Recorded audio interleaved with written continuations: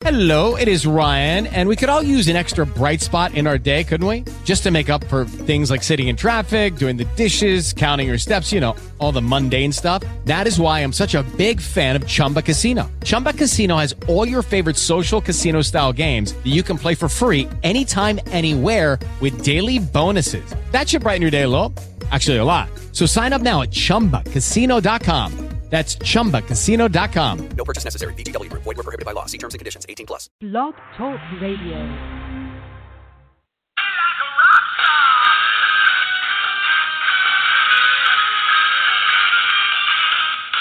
You know, I have you around for a reason, believe it or not, and it's certainly not your good look. No, it's not. Okay, well, there's a reason, and that's your reason, folks. It's stats like that. I mean, no, early game out in London. I don't think the Rams have the firepower. I'm going Giants. On a national level, how big do you think a Cubs versus Indians World Series would be?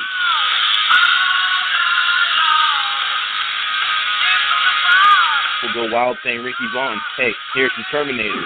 If you get a piece of it, you can rename it. Hi, everybody. This is Ken Danico, three-time Stanley Cup champion of the New Jersey Devils, and you are listening to the hard-hitting Fantasy Jester Show.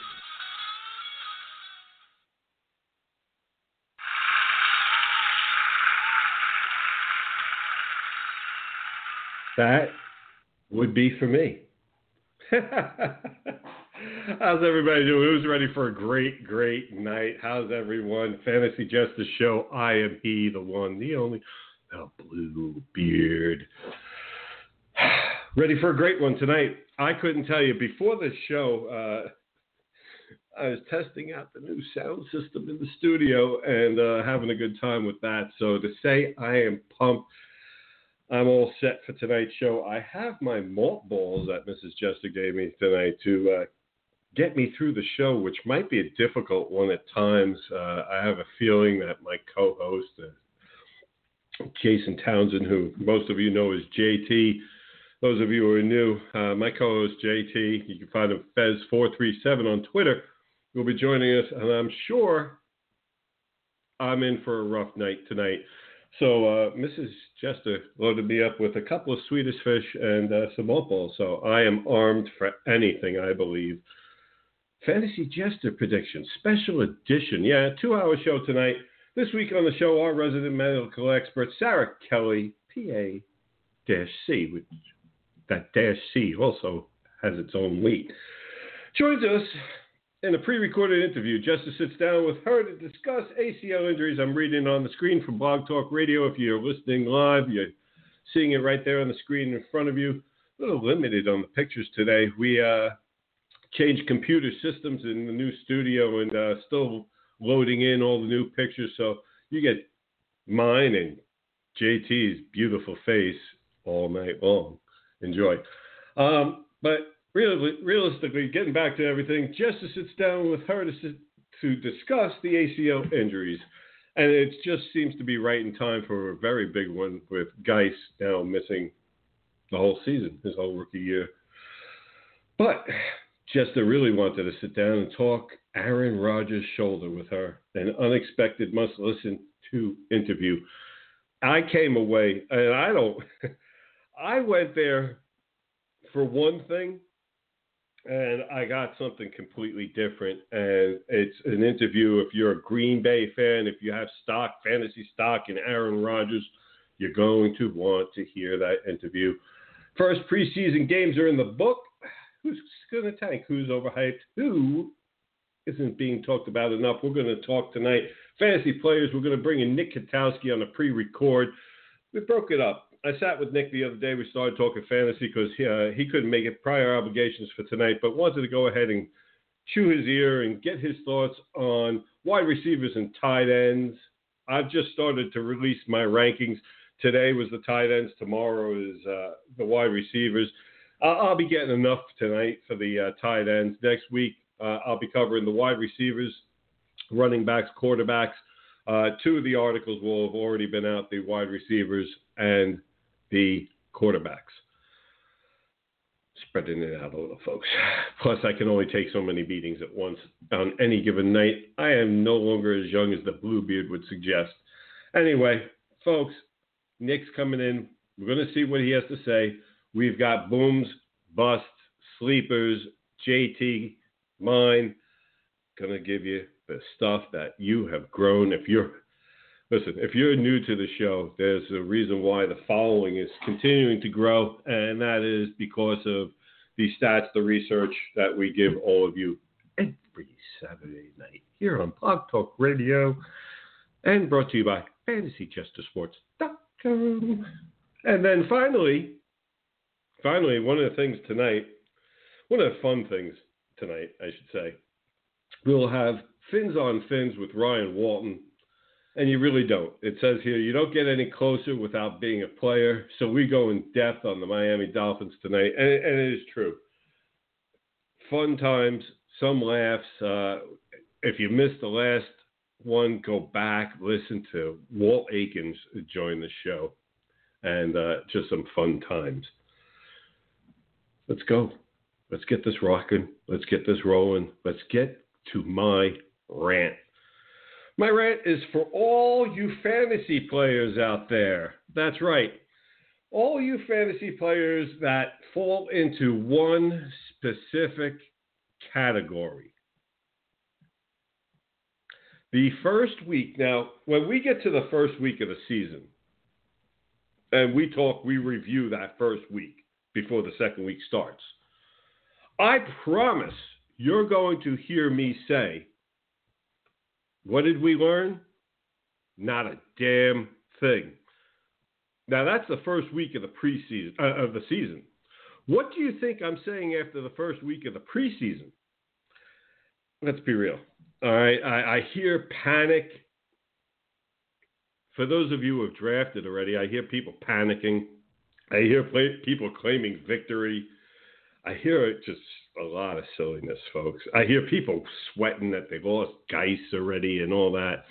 If you really believe that your fantasy season is over because you lost him this year, all right. You need to listen to the show more, young man, young lady, whomever is tuning in tonight with us, or listening to the archived edition on all the places that you can find your favorite fantasy podcast. Should we bring him in? Do I have to bring him in? You know, I've got to go ahead, and I had an old opening for JT, and I really do find this one so much more fitting. At least McNabb had some physical tools, okay? Other than being a tool, he actually had some physical tools as well. Alex Smith has a wet noodle for an arm, okay? He makes Chad Pennington look like Dan Marino. So let's just be realistic about that. When you can say you turned Alex Smith fantasy relevant, you lead with your best foot. That's your best foot. And if you're Rex Ryan, you stay away from feet completely.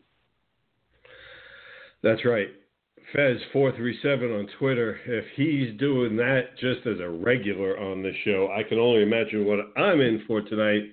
Let's bring him in here, coming to you from Texas tonight, the one, the only Jason Townsend. JT, how you doing, man?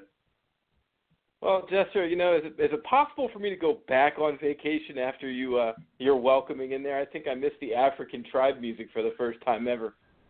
Wow. Way to bring me back there, man.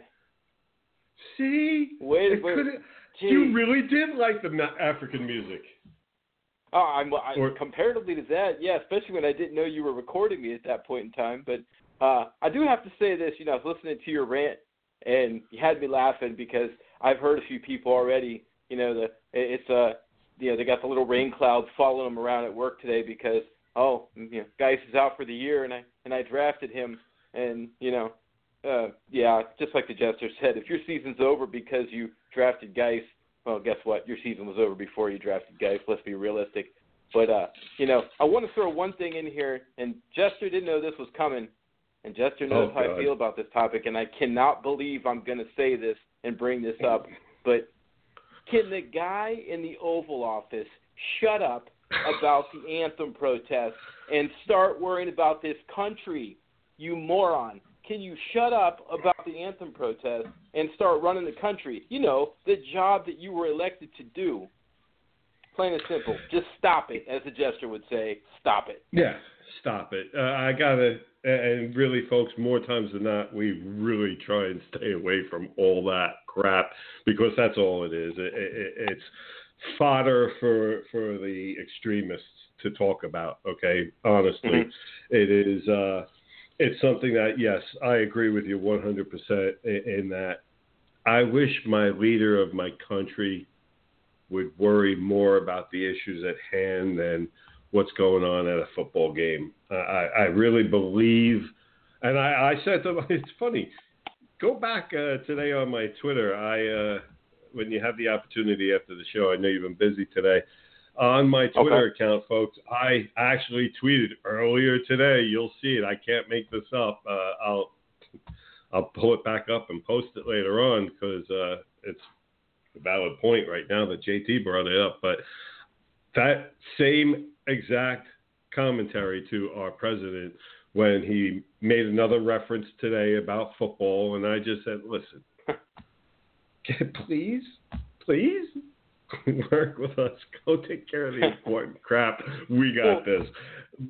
Really. For someone who sure doesn't like football, he sure watches a lot of it. You know, it's just like, anyway. But let's talk about something fun. We're talking about tight ends tonight. We got wide receivers tonight. We got fantasy football right on the corner. Our big draft just over a week away.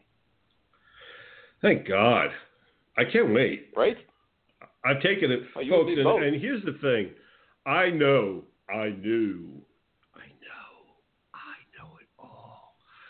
Folks, in both of these leagues that we're talking about, I traded away Hopkins. And yes, you did. Yeah, you're welcome. Matter of fact, you're one of the people that I traded him to, and then I traded him to somebody else. And I have two crappy dynasty teams. It's true story. I have two crappy dynasty teams that I'm working on building, and I believe I took my best asset, split it into 2 draft picks in one case, 2 draft picks and a player in another, and now have to rely on my ability to make those draft picks count. It's a boom or a bust deal. Either this works out beautifully and I get 2 studs for 1, or right. I believe that, and maybe this is exaggerating, and you know what? I don't mind, JT. If I am, call me out on air. I don't care, man. But I believe at the very least with my abilities, between the 2 picks, I should at least be able to break even and get back another stud player. You would think, and then the format we play where it's a dynasty league, 14 teams, with rookie keeper status and that sort of thing. With that kind of league in this particular draft, how deep it is at the skill positions, even minus Darius Guice, it's a very, very deep draft. So, yeah, I would think you should do just fine with an extra first and second round pick in one and 2 extra seconds in another. Well, and my belief is that with the 2 seconds, all right. Mm-hmm. Here's what I'm going to do with it is tell everybody what I actually did after the draft with those 2 seconds. Makes sense. You have a nice night. Nice try. Close, folks. Close. When the enemy tries to pull the crap out of you on air, figuring, oh, he's just going to go for it. He's on air. No. I know you better than that. But see, I just want to. Not next week. Not next week, but 2 weeks from tonight. 2 weeks. I just want to lord it over you that guy that wears 26 for Big Blue will be residing upon my roster. Hey, not for a lack of trying. I did everything I could. No, it's not. You're just being mean. Mean. Period. I am. I'm a mean guy. I mean, you played that clip. McNabb hates me, let alone Alex Smith. So I got a list. You've got a growing list. So, and no, that's not very nice when your co-host on a show that you've been doing for years is a Giant fan, and I can't trade for Saquon Barkley. I mean, that's terrible. That's mean. I just want to say this one last thing. That's borderline cruel. It is, but I want to say this one last thing, and it's a phrase that, I brought up a while back, and you've adopted it, and I did borrow this from Jerry Maguire, but it's show business, not show friends. No, show kiss my ass. I hate you right now. No, you know how I felt. I was jumping around. Mrs. Jester was scared for me the other night. Barkley ran for 39, okay, and I almost ran across my living room for 39. You kidding? Hey, you got to love his attitude, though. You got to love his attitude about that. Hey, it's preseason. It don't mean nothing, man. You know, got to love that kid's work ethic and his attitude. He has, in some great players at a young age, you see kind of what makes them great. It is they are old souls. They are just old. They're mature beyond their years. And he's one of those players. That's what's crazy. I see two players. Two players when I look at him. I see a little bit of Thurman Thomas in him, but hopefully he remembers where he put his helmet when the Giants make the Super Bowl. And I see a lot of Marshall Faulk in him, the way he's making line calls, that sort of thing like Marshall did for Peyton Manning, Peyton's rookie year in Indianapolis. People don't realize Marshall Faulk made all the line calls, not Peyton Manning. But I see that kind of intelligence, attitude, work ethic, and ability in this guy. And if he's even half of those two players, the Giants got themselves an absolute stud. Yeah. Oh, no doubt. Without a question. I know that, and you are keeping him from me cruelly. And that's okay. I'll let you continue on being cruel as we go ahead and real quick, let's talk about there's one player, I'm sure, because there always is, one player that you always say, okay, that's the one that I think you're completely insane on. Who's my insane? Folks, I'm talking about the article I just released today. I'm going to be going over the different positions, NFL rankings, 1 to 10 for fantasy sports, and did the tight end article. It's on fantasyjestersports.com. And number 4, I believe, is the one that is causing quite the buzz. Well, yeah, and see, who's being cruel? Because you're making me pick on my college team, one of my former Miami Hurricanes, and David Njoku. Are you kidding me? 4th, you've got Landry, who's a target monster. In theory, we're going to have Josh Gordon in there. Des Bryant's visiting Cleveland this week. It's still a theory. Des Bryant's visiting Cleveland this week. Duke Johnson is a target monster out of the backfield. Tyrod Taylor, I mean, I go back and look at Tyrod Taylor. I don't see him lighting the tight ends up over his career a whole lot. So what do you got for me? David Njoku at 4? All right. One of the things the young man already has in his first year is an impressive yards per catch. That's first. And he's going to be improving his routes and, more importantly, his hands. He worked on that during the offseason. They say his concentration level is so much better, where last year the gripe with the coaches with him is that he would go ahead, have a bad play, and then let it carry and eat at him for a couple of plays and just throw him off. They're not seeing that from him this year. So a little maturity helps. But more than what he's doing, and especially after the preseason game just like was the icing on the cake for me, that I felt that it doesn't matter who's going to be in there at quarterback. They're going to go a little bit heavier to the tight end because he is a supreme talent. This is a guy that was drafted in the first round and has that first-round ability. But here's the one thing. I believe he's supremely gifted. He's a chiseled, hard-working young man. And like I said, having that maturity to get over making a mistake. It wasn't a maturity of him being out partying. It was a maturity of don't beat yourself up. Forget about it. Move on. Okay? So here's the part, though, that I think people miss. Now, the last time I checked, right now, I know people aren't crazy about the man there yet. And you, Jackson, I know you feel very strongly about him. But last time I checked, he's still the – yeah, exactly. You feel very strongly about him. And last time I checked, he is still the coach, correct? He is. And he has something to say about that offense, correct? Oh, he definitely does. You know, it's crazy because – you try and find, if you can, when you can, a coach that actually has a background and see what he does. Now, fortunately for me, back in 2014, he was the Cincinnati Bengals offensive coordinator. In 2010, he was the Raiders' offensive coordinator.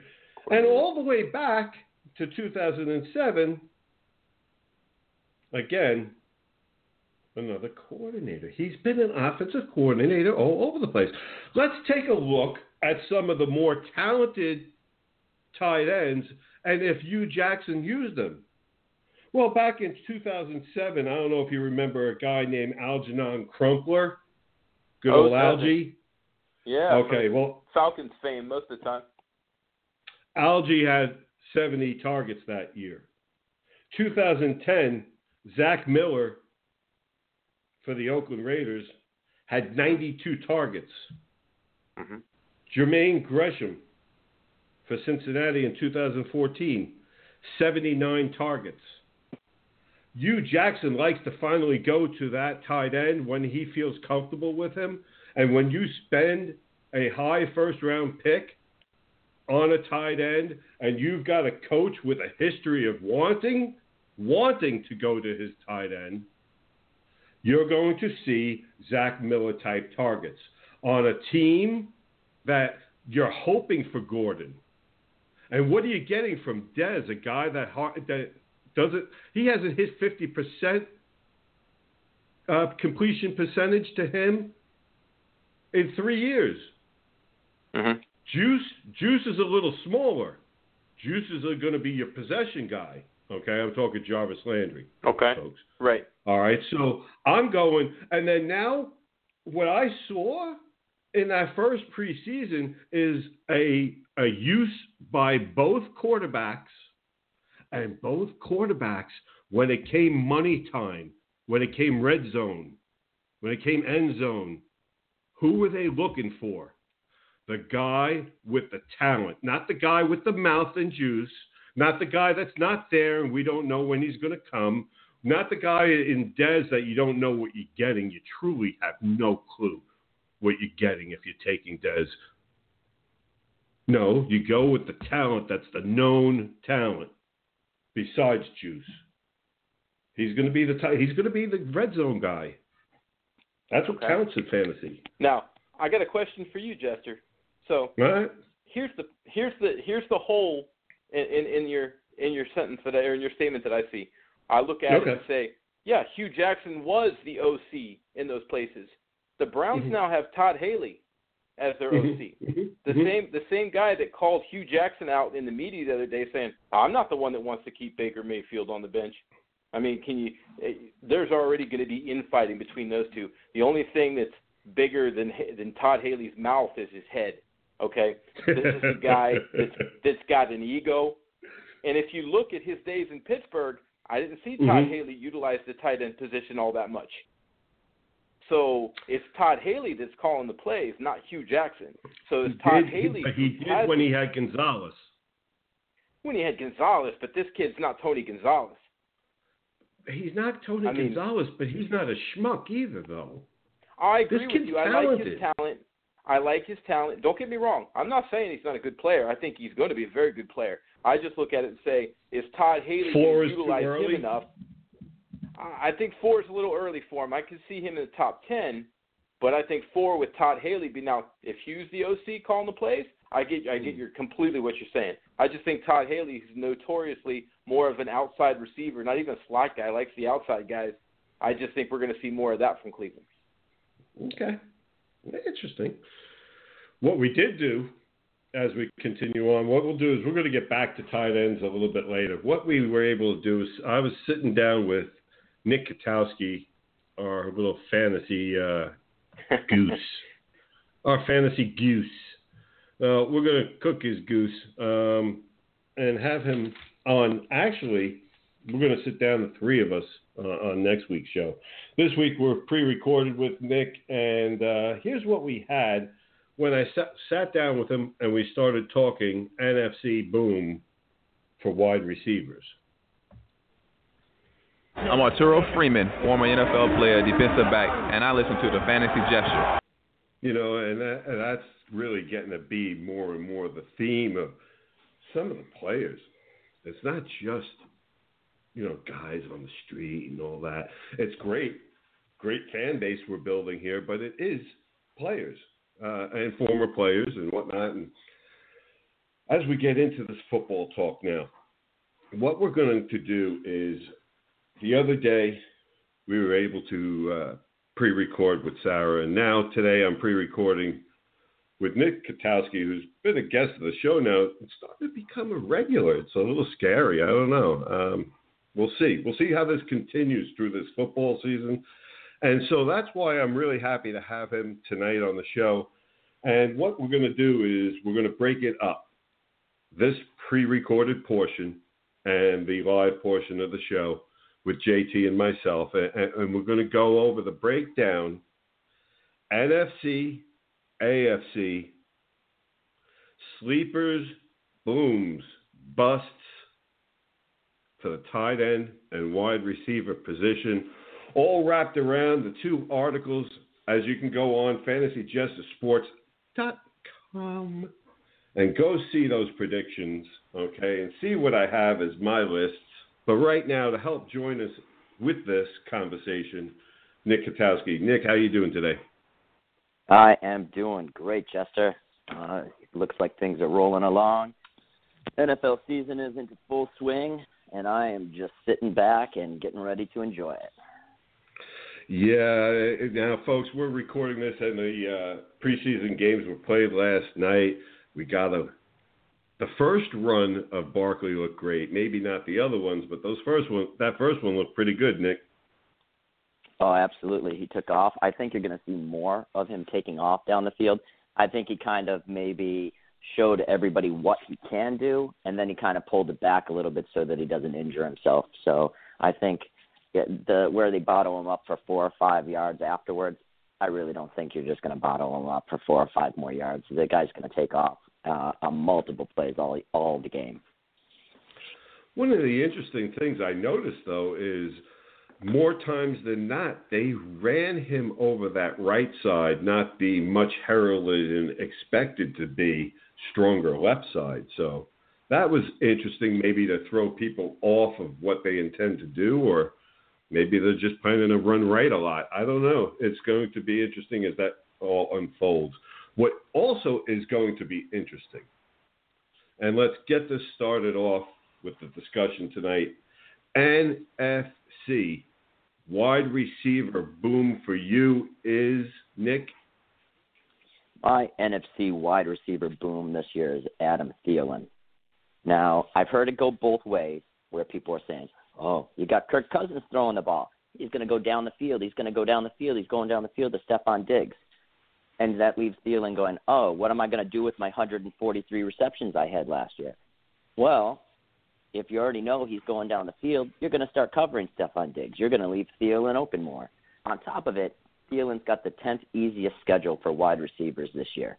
It means more targets, more yards. He's getting a better QB that can whip the ball in there. And I just think they're going to end up using him a lot more than people are anticipating. I don't see a decline in him. I do see him. Is he going to put up 143 targets this year? No. He's probably going to put up anywhere from 110 to 120, but he's going to be super productive. Oh, my. And I've already talked about before, and you can go on the Facebook page and see my thoughts on Cousins, his strengths, and this offense's tendencies. So we'll go ahead now. We're going to discuss the wide receivers, JT and I, myself, over the boom in the NFC. Wow. Jester, I got a question, okay? If you catch 143 balls, and we're talking in fantasy now because that's what we're doing here, and you catch 20 to 30 less balls, how's that not a decline? I understand. Okay, you got that angle from it. My part of it was NFC boom. When I think of boom, I think of a guy exploding on the scene, not a guy that's already on the scene. Right. Am I wrong there? I mean? No, I agree completely, and I'll get to another reason on why I disagree with his part there. But you and I have talked about this earlier in the day. I think Laquan Treadwell is going to take a lot of those catches away from Adam Thielen. I think Treadwell's going to show why he was a first-round pick now that he has a quarterback, and he's finally got, I think, in good enough with the coaching staff where they're going to let him get out there. He's going to pass Jarius Wright on that depth chart or take that number 3 spot where he belongs. But we'll talk a little later. But, yeah, I'm sorry. You dropped 33 targets down or 33 catches in one season. I'm sorry, my friend. That's a decline, Nick. Got to give you that, bud. Yeah. What I'm going to do, folks, and so that you know what we're doing here is because I haven't released the wide receiver article till tomorrow, I'm just going to go ahead and go back and forth with what these guys have and agree or disagree or give little points here. So, JT, go ahead and give your boom, what you have for a boom, and then I'll give commentary on the two. Well, a guy that I'd like to talk about, and we're talking about a guy that I think is going to boom this year in the NFC, is a guy near and dear to your heart.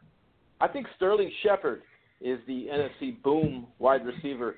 I see a healthy Odell Beckham back to draw coverage on one side. I see a second-year tight end in Evan Ingram that the safeties have to respect in the middle of the field.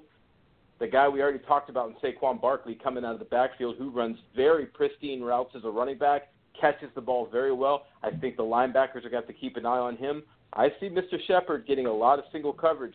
We saw what he could do last year when he was basically your number one receiver and drew a lot of coverage last year. So you saw a decline in the touchdowns from 8 to 2. You saw 6 less catches, but we also saw him get around 50 more yards, so 731 yards last year. But with these factors, offensive line improvement, and these other players back, I see a lot of single coverage for Sterling, and I see Sterling having a big season.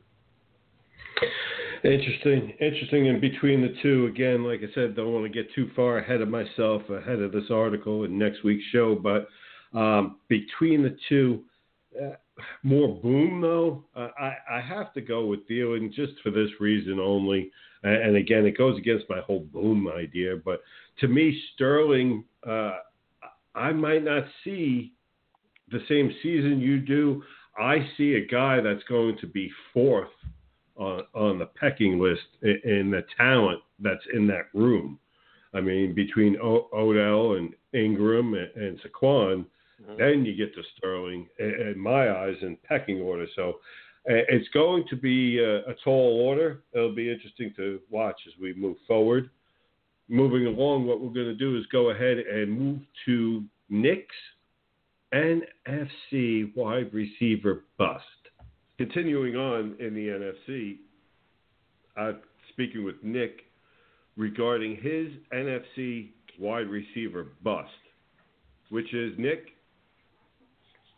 All right, so my wide receiver bust stands at 5'10". He's 190 pounds. He's surrounded by the names of Robert Woods, Cooper Kupp, and Todd Gurley. So by now, everybody's got to be picking, it's Brandon Cooks. And this is I'm either going to really irritate a lot of people saying his name here, or people are going to go, I know it, I knew it, that he's spot on with it. And here's the problem that I see. You got a team that likes to spread the ball out. You got Brandon Cooks, who last year alone, let's look up his numbers, right? And you say, wide receiver 1 numbers. Is he going to be a wide receiver 1? No. What did he put up last year? Week 2, 4 points. Week 4, 4 points. Week 5, 8 points. Week 8, 2.5 points. All right, so now you're going on a team where he's got all this great talent, and he's an extra mouth to feed, and this is the Todd Gurley show, and you are going to overdraft him. So based off of him and me saying that he's a bust because people are going to look at him as a super talent, put him in their top 15, and that's not where he should be. Is he going to finish well this season? Yes, but he's a bust because he's not going to do what you want him to do on your fantasy team. It's going to be interesting as we continue this conversation what I have to say about Mr. Cooks. And, I have to kind of hint at this. I think going from the Patriot system over to the Rams, and the difference is one thing. The tight end play. How many receptions will be available because they don't go to their tight end as much as Brady does. That's just my first opinion on it, Nick. I don't know.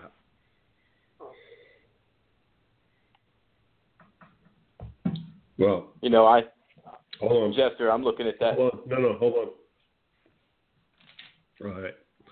Folks, let me just, before we give an answer on that, I have to just tell you, I'm sorry. I was mid-Swedish Fish there. And I have Miami Sunglasses now as a sponsor in 84 because it's products that I use and whatnot. And let me tell you, if anybody knows anybody at the Swedish Fish Company and would like a spokesperson, I'd be more than glad to talk about their product. It's been a fine product for years, Swedish Fish, at your local store. Sorry, I had to, man. Just munching on my Swedish Fish. Right. Okay. Well, that's a Fantasy Jester Show moment for you. So, as we were you talking, never know when the Brandon Swedish Fish are going to break out. Yeah, apparently not. I guess Go the red tide scare is far overblown. Apparently, if the Swedish Fish are swimming up the Lakeland. But anyway, so there you go. Looking at Brandon Cooks. I agree with your comment on the tight end play. Todd Gurley's going to catch passes out of the backfield, but I think you're going to see a lot less balls thrown to the running backs than Cook saw in New England. You had White and some of these other guys, Gillislee and some of these other guys that took a lot of targets that Brady likes to throw those dump offs to the running backs. I think Cooks will hold pretty much to where he was last year. I don't see him as a bust. No. But when I do think a bust in the NFC, I'd like to go over to the team that beat the New England Patriots in the Super Bowl, Philadelphia Eagles, Alshon Jeffrey. Brett, a lot of people that are high on this guy. We're looking at a guy that I don't think really ever has lived up to the hype coming out of South Carolina. We're looking at a guy last year, 57 catches, 789 yards, 9 touchdowns. That's a nice fantasy season. I don't think it's spectacular if he doesn't have those 9 touchdowns. Who knows really what you get out of him. But we don't know what Carson Wentz is. We don't know when Carson Wentz is going to be back to himself. Does he mentally ever recover? Reports say right now he's hesitant, that when he's out there, Peterson says he looks hesitant on that knee. Is Nick Foles really the guy we saw in the playoffs in the Super Bowl, or is he more like the guy that we saw who was traded and became a starter in several different places and really kind of washed out? Who knows what we're going to get out of that? And then we see a guy that's already got a shoulder injury now, the oft-injured Alshon Jeffrey. But I've heard a lot of guys pumping this guy to be a top 15 wide receiver this year.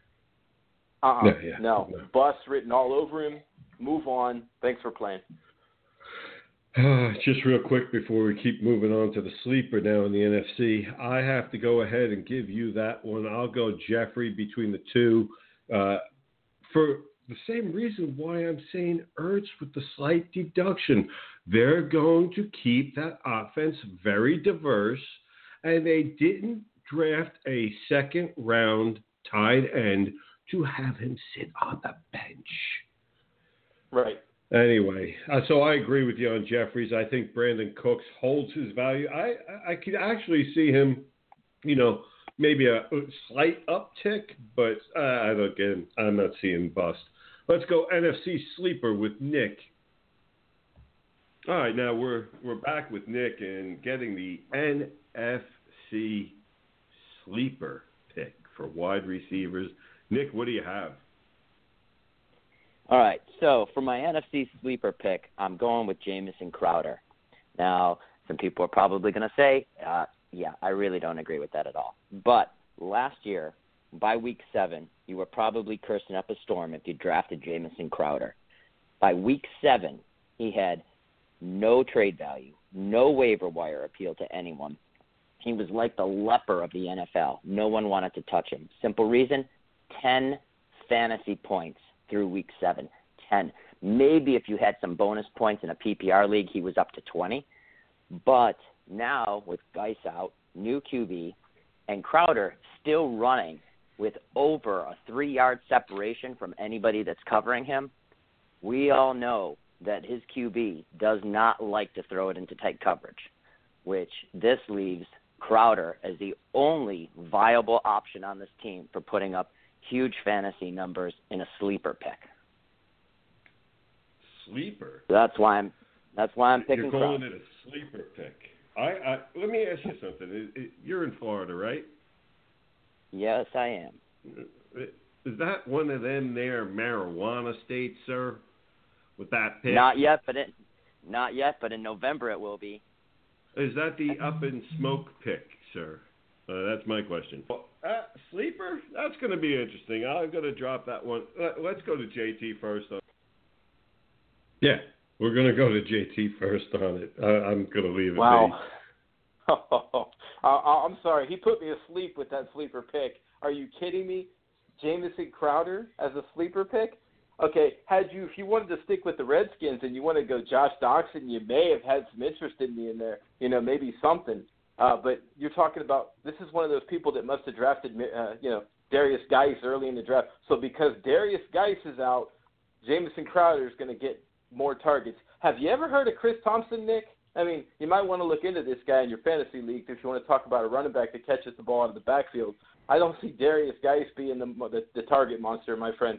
Let's talk real sleepers, okay? Let's talk about a kid out in San Francisco named Marquise Goodwin. This is what you want out of your sleeper. I look at a guy that once Jimmy Garoppolo got there, the first game with Garoppolo, 8 catches, 99 yards. Second game with Garoppolo, 6 for 106. Third game with Garoppolo, 10 for 114. I see a trend. I see a guy that's a Olympic track athlete that has honed his route running and receiving ability under Kyle Shanahan, and a guy that I think is going to absolutely explode onto the NFC with Jimmy Garoppolo this year. Marquise Goodwin, my NFC sleeper. At 17.2 yards per catch, it makes for a very interesting pick because Garoppolo, sorry folks, I'm not going to make some people happy with this, but he looks like the real deal. I have a bunch of people I've talked to that are arguing with me on this one, but I'm sorry. I understand it's a small sample size. If I hear that one more time. Are they named Ruat? No, Ruat's still hiding. One New England loss in the Super Bowl. He still hasn't come out of hiding. But good news. This past week, Ruat must have saw his shadow. Yeah. But no, good news this week. He got great news from the doctor. So I'm going to leave off him for one more week. Good. Let him enjoy, and then, you know what, I'm going to try and bring him on next week. Folks, perfect. Pay attention to if I have Gary Ruat on. I'll just leave it at that. And if I do, you're going to want to tune into that. 17.2, and you got to figure Garoppolo. Like I said, I don't think this is a flash in the pan. I think this is the real deal. The kid's polished, and Goodwin seems to be like it could be his go-to guy. It's going to be very interesting. Mr. Goodwin's very hard to cover, folks, okay? You're talking about a former track star, so a former Olympian. Yeah, not a slouch. Good pick. And again, over Crowder and Goodwin, personal Nick, JT just slapped the piss out of you on that one. Let's go on. Let's go to AFC, boom, for wide receiver, because this is another one that he had a couple good ones, and this one, the sleeper and the boom, I'm sorry. Well, I'll let everybody decide. All right, so, I have some insight on this one, and you better make a good case for this one, Nick. AFC wide receiver boom. My wide receiver boom this year, I'm saying welcome back to Marius Thomas. Last year, he finished the 23rd ranked wide receiver in standard scoring formats. Now, it's been a downward trend for him for years. This year, he's got Cortland Sutton to pull some pressure off of him. He shed over 20 pounds, and he says he's found a new passion for football, and he wants to continue to play, where last year he was doubting himself. Anybody that can find more passion that says, hey, I'm beat up, but look at what I did. I changed my diet. I moved forward. I shed the weight. I'm faster. I'm leaner. I'm standing at 6'3", and now I've got a quarterback that's a gunslinger that's going to feed me the ball. I'm looking for him in the red zone. I'm looking for him from anywhere from 80 to 100 yards a game. He's already cited by the coaches to receive more than 25% of the passes. That's not 25% of the targets. It's 25% of the passes. So that could move you up to 50% of the targets very easily. Huh? I think Demaryius Thomas is going to light it up, and I think you will get a very great value of a pick because a lot of people are going to question whether or not he can do that still. You know, folks, there's a wrestling term, heel and face, and I'm going to let the heel, who I believe is a better heel than I, at times, JT handle this one. Jester, I'm baffled at this point. I don't even know where to start. So 25% of the targets and 25% of the passes. Aren't the passes the targets? Anyway, okay, and I'm sorry. I know we're not talking I'm out on the new tonight, math. You got to understand, I'm old. Yeah. I'm out on that new. I'm That's sorry. Be new math. Is this like trigonometry or something that this guy's going with? Because, and I'm sorry, I know we're not talking quarterbacks till next week, but when did Case Keenum become a gunslinger? When did this happen? Did I miss the memo? Did I miss a staff meeting? No, you didn't great. hear. Hey, I didn't hear, and it's great that Demaryius is 6'3". Oh yeah, fill me in on Case Keenum, the gunslinger, Brett Favre Jr. During the off season, he is one of the cast of characters at Wild West City in Netcong, New Jersey. Go right ahead. Next. Gunslinger. But I mean, let's be real. I'm not even going to talk about Demaryius Thomas. I'm 6'3". I've lost 40 pounds in the last 3 months. That don't mean I'm going to go out there and make the Pro Bowl. Let's just be honest. So let's talk about my boom guy. Let's talk about a guy in Pittsburgh, Juju Smith-Schuster. Goodbye, Martavis. Get Juju in there where he belongs. Not that Martavis was a big factor last year, but he did take some snaps away from Juju. But I'm looking at a kid that finished this season 6 for 114, and 6 for 75 and a touch, 9 for 143 and a touch. We're also talking about a guy that had a 7-catch, 193-yard and a touchdown game during the season. And he only had 1 catch in his first preseason game, but, oh, by the way, it was for 71 yards and a touchdown. This guy is unstoppable. Ben Roethlisberger is so pissed off that the Steelers went out and drafted a quarterback where they did in this draft. I think Big Ben is going to go absolutely hellacious on the AFC and any team that gets in Pittsburgh's way this year to prove a point. And I think Juju Smith-Schuster is going to be the recipient of a lot of that. So he's my boom player for the AFC. Wow. All right. Now, let me ask you something real quick. As you mentioned, Roethlisberger. Roethlisberger goes out there. What are the chances Roethlisberger goes out there, lights it up, and then walks away from the game and the Steelers and just says, see ya? You know, last if he wins year the for Super him? Bowl, rides off into the sunset, why not? I don't think it's his last year because I don't think the Steelers win the Super Bowl this year. Okay. And I like the Juju pick over Demaryius, but then again, I'd probably like your chances over Demaryius. No, all right, never mind. Not that bad. AFC bust. Let's get moving because we got Walton coming in a little bit. Folks, Ryan Walton, Fins, and just a little bit. Fun times. Looking forward to that. Then we have Sarah Kelly interview. Then we have the tight ends going on in this packed 2-hour special edition. Let's get to it with his AFC bust. You know, coming off of that, what I want to do is talk about now AFC wide receiver bust Josh Gordon.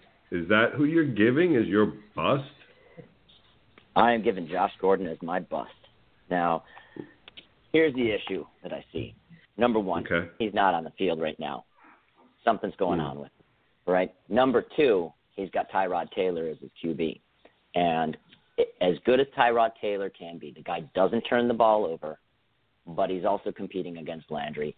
And in watching Tyrod Taylor for so many years, he locks in on one wide receiver. It doesn't matter if that receiver is open. Josh Gordon could be flying down the field, wide open, waving his hands. He could run into the end zone, grab the touchdown flag, and wave it over his head, and Tyrod Taylor still won't see him. All right? So that's why he's going to be a bust. It has nothing to do with his ability. It has nothing to do with his lack of targets that he might see or how much he's on the field. it has everything to do with the QB who's throwing him the ball. So until Cleveland makes that switch to Baker Mayfield, Josh Gordon is going to be a bust. Interesting. Okay, first, before we get to Gordon, how long before Mayfield takes over that first spot? I'm giving Mayfield 4 weeks. Now, I would love to see him in week number 1, especially with the hype that is coming out of Cleveland over him. And there's only so much pressure that the coach and the owners are going to take before they say, all right, Tyrod Taylor, you're doing a good job, but we've got to see what we have here, and we are going to put in a guy who, yes, Tyrod Taylor won't turn the ball over, but he's also not going to score you a ton of points. So it's kind of a give and take type of thing. Are you going to put Mayfield in, who's going to occasionally overthrow a pass, occasionally throw the ball right into a linebacker's hands? Or are you going to put a guy in who's going to throw less than 15 passes a game and hope that 12 points wins you a game? I have my own distinct opinion on Mayfield. We'll get to that. Let's get back to wide receiver bust, though, and Josh Gordon. You mentioned something interesting about him not being there yet, and I'm going to go ahead and let JT start this off because he had an interesting comment regarding Gordon and his appearance right now. JT, go ahead and give that. Well, just from looking at things, and you think of Josh Gordon's checkered past with the drugs several times and the other issues, and then you just happen to have HBO Hard Knocks, the bright lights and probing cameras of HBO Hard Knocks there, and I just kind of wonder if, and this isn't my own thought, this is from a good friend of mine that actually brought this to my attention. I want to give credit where credit's due, but it makes a lot of sense. Is he being hidden from HBO? That's a lot of pressure to put on a guy. Maybe the Browns are worried that we could see a relapse or something of that nature. So otherwise, if he's doing this on his own, why are they so willing to just go ahead and overlook the service time for the free agency after this season? So it just seems to me like the Browns maybe are trying to hedge their bets and keep him away from the bright lights. That's an extremely interesting point. I like it. I like it in this sense. It's not like he already isn't going to be, more than likely, the main focal point of this offense. This is why his ADP is really so low. And I question how much of this is really a bust. A guy with an ADP of 196 to me really isn't a bust. So, I'm not expecting a lot out of him, so I can't really call him a bust. I mean, I'm not trying to draft him. It seems like nobody's trying to draft him. So who's somebody that maybe with a higher ADP can you give that's a bust? Well, a guy that, and it kind of falls into something that you were talking about.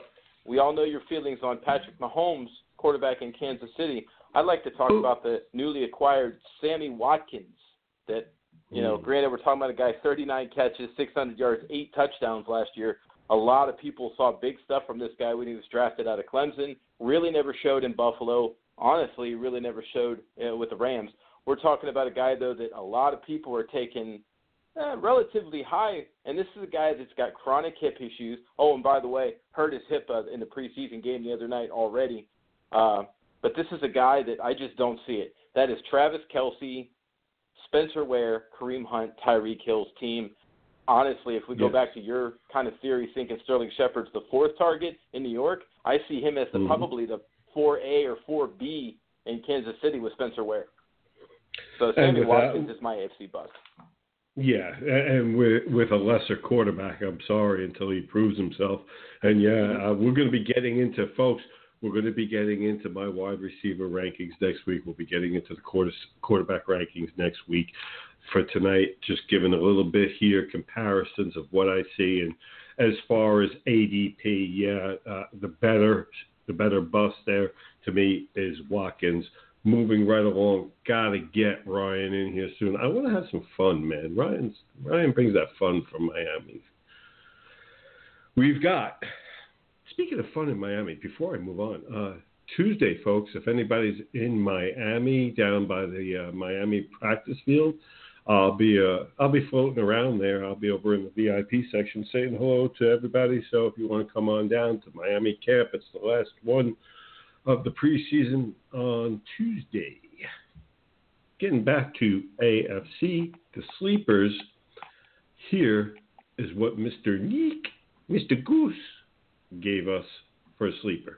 Keep it on those wide receivers in the AFC.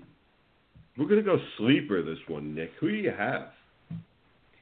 All right, so for my sleeper, I am picking Kelvin Benjamin, and I'm saying he's going to finish in a top 30 wide receiver or better this year. Now, you go, well, who's going to throw him the ball? Which quarterback? If you watched some of the preseason game yesterday, it doesn't matter who's throwing him the ball because in this system, Kelvin Benjamin is going to be phenomenal. All three of the quarterbacks are able to fire the ball into the routes that are set up for him. He's big. He's listed for his average draft position at about 120, right?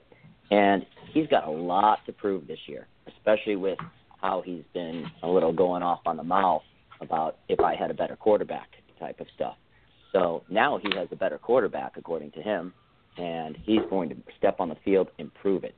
He's a former first-rounder. He's going to put up an obscene amount of targets. You saw him tiptoe in yesterday, which was an absolutely phenomenal catch. And he's going to find the red zone, and not only the red zone, but he's going to hit the end zone a lot this year. Buffalo is moving more towards a pass offense that methodically marches down the field. McCoy is transitioning away from into his twilight years of his contract. So there's going to be a shift into what Buffalo does on the field this year. It's moving away from this heavy run offense where they lost all of their run blockers. And now they have a mix of offensive linemen that can protect the quarterback. And they have three guys that can throw the ball without having to hold on to it for a long time and think. So I'm looking at him. Oh, one other little fact for Benjamin. 8th easiest wide receiver schedule in the league this year. Okay. All right. You know, I want to see, and it was interesting to see him do what he did last night with Peterman, and that being the accurate quarterback at the time. I saw a couple of the plays briefly last night with him. And, yeah, it's going to be interesting to see now what happens for him. You know, he's put this out there. It's his quarterback's fault, okay, and this, that, the other. And I don't know what that has to do with catch percentage and all that stuff. And we'll get into that later on as we're talking because I actually am going to talk about the Buffalo team in general later on in my picks as we talk about this. Because I'll be talking about the Buffalo team as we're talking tight ends. And on my list, everybody's seen the article. Go check it out. If you haven't, FantasyJesterSports.com, the top 10 fantasy tight ends this year coming up right after this break.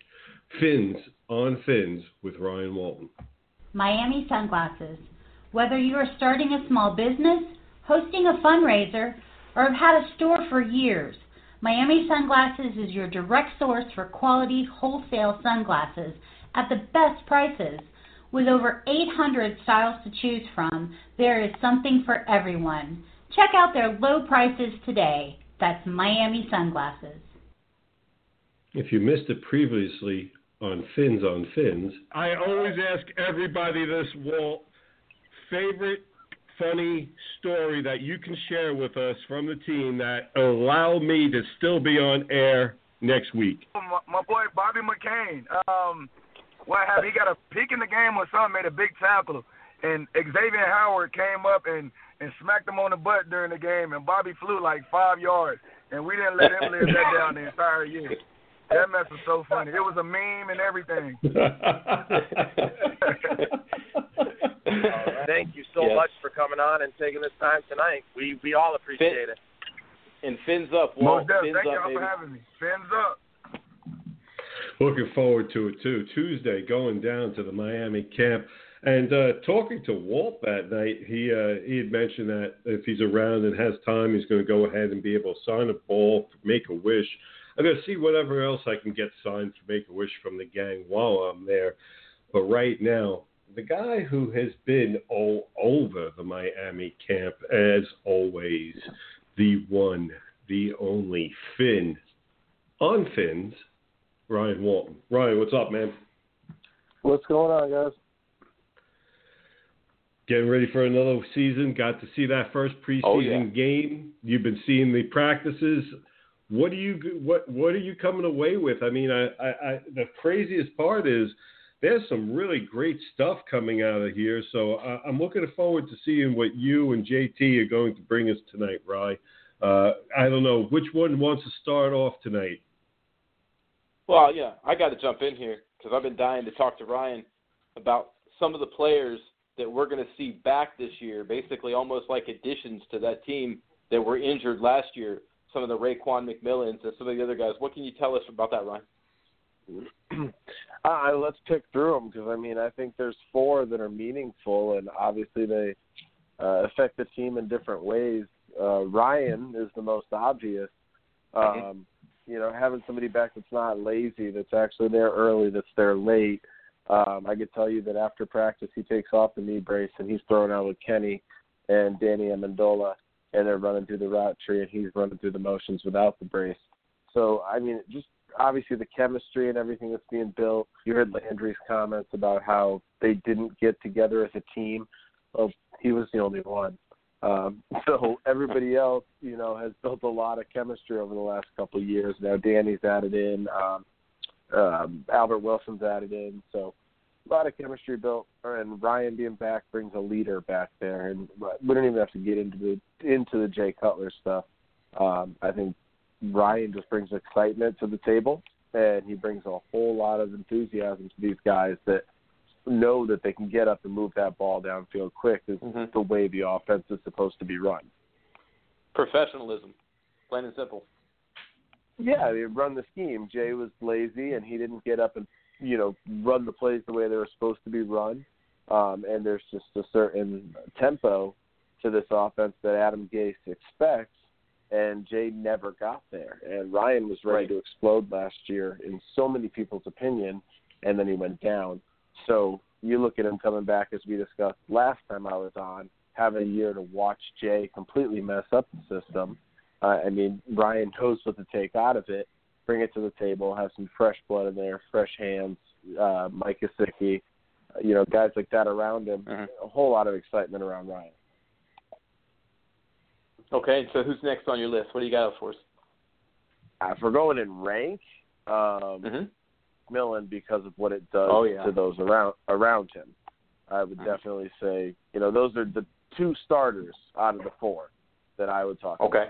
So 1 and 2, Ryan and Raekwon, he moves Kiko back outside.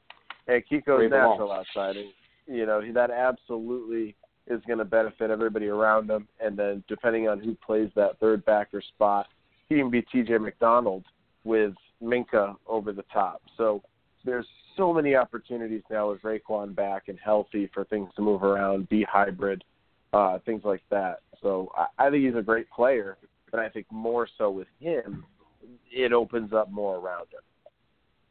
Okay.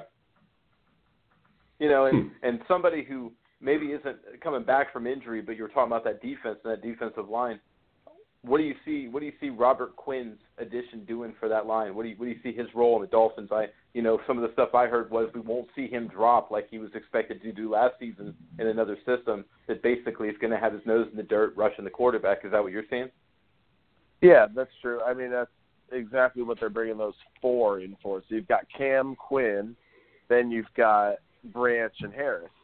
So you're going to see a 4-man rotation. Sometimes the way they did, remember with Mario Williams, they'd put in Williams with Branch and Waite.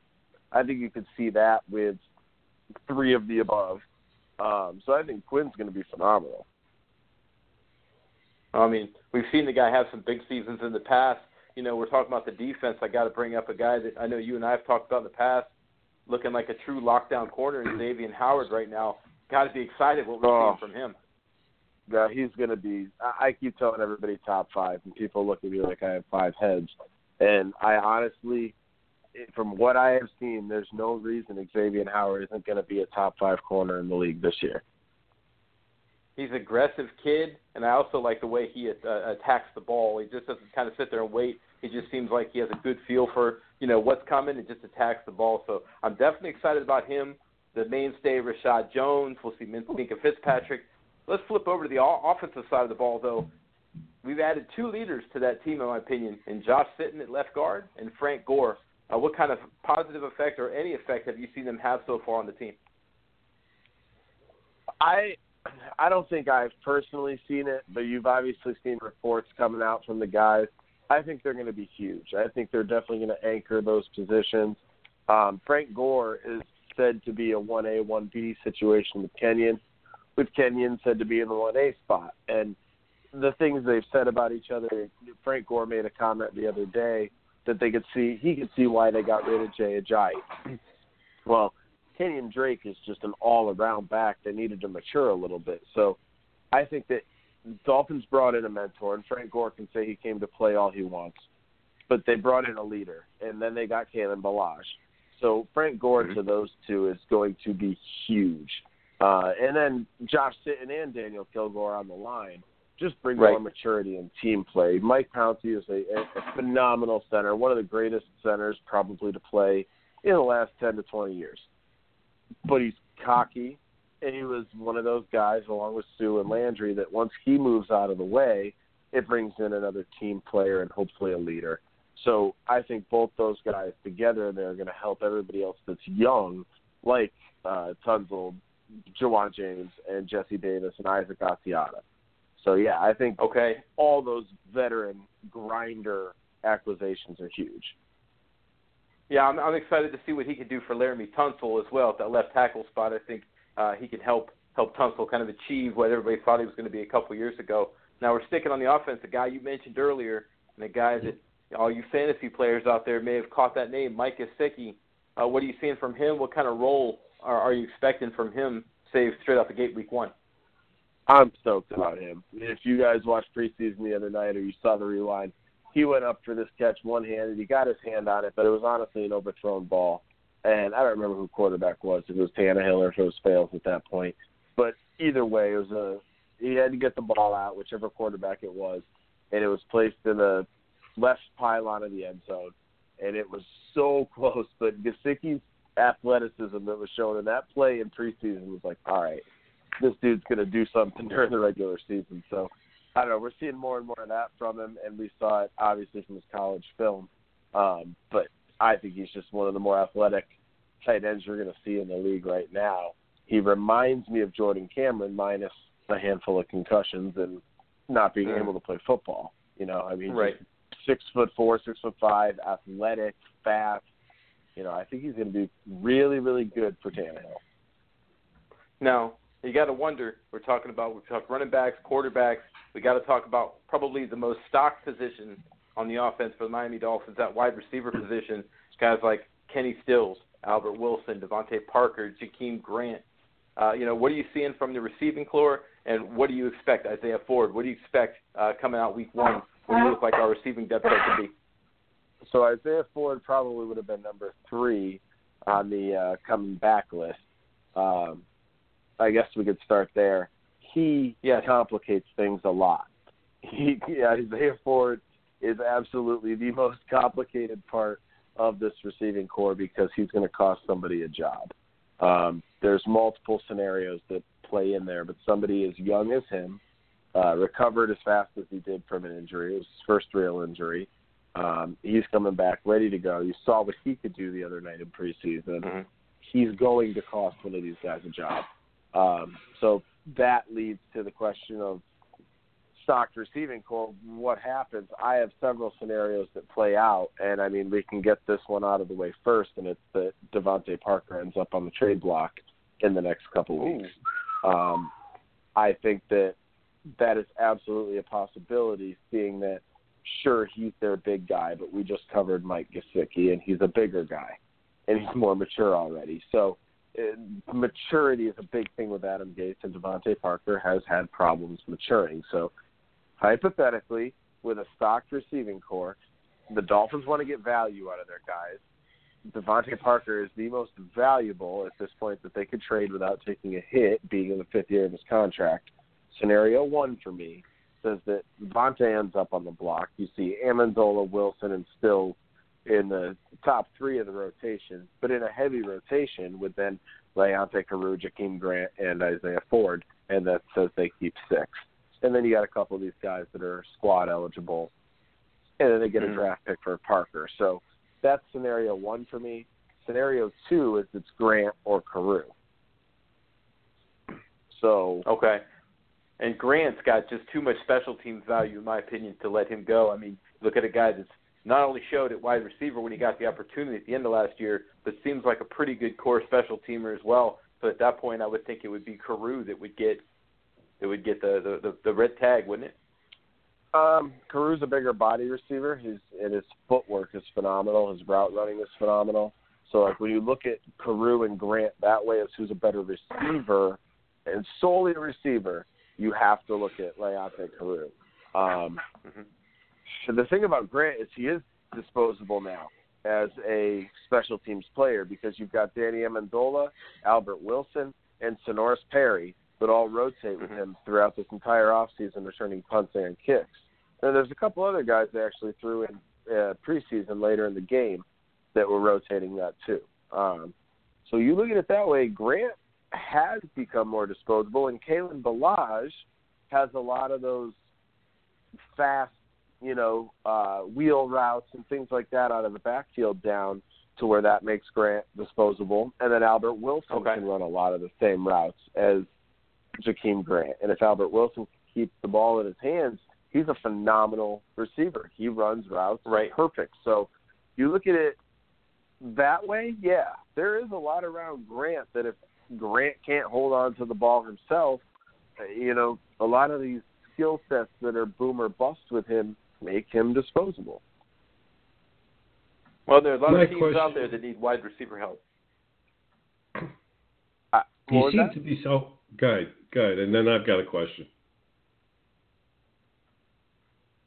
Go ahead, Jester. What do you got? No. Let Ryan finish that thought. What you asked. I didn't hear you, JT. What did you say?